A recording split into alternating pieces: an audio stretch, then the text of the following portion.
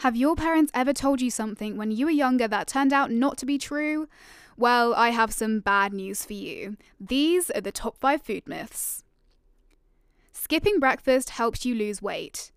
Wrong. Skipping breakfast is actually bad for you. Eating a nutritious breakfast helps keep you fuller for longer. Skipping the morning meal makes you snack more throughout the day, and it's been proven that breakfast eaters are more likely to weigh less than breakfast skippers. So this is your cue to eat your breakfast. Don't eat eggs that are high in cholesterol. No, that's a lie. Eggs actually contain a whole load of nutrients like zinc, iron, antioxidants, vitamin D, and the brain-boosting chemical choline. An egg a day keeps the doctor away. Using margarine instead of butter cuts down on calories. In actual fact, butter and margarine have the same amount of calories. Some margarines even have harmful effects on cholesterol. Eating carrots will help you see in the dark.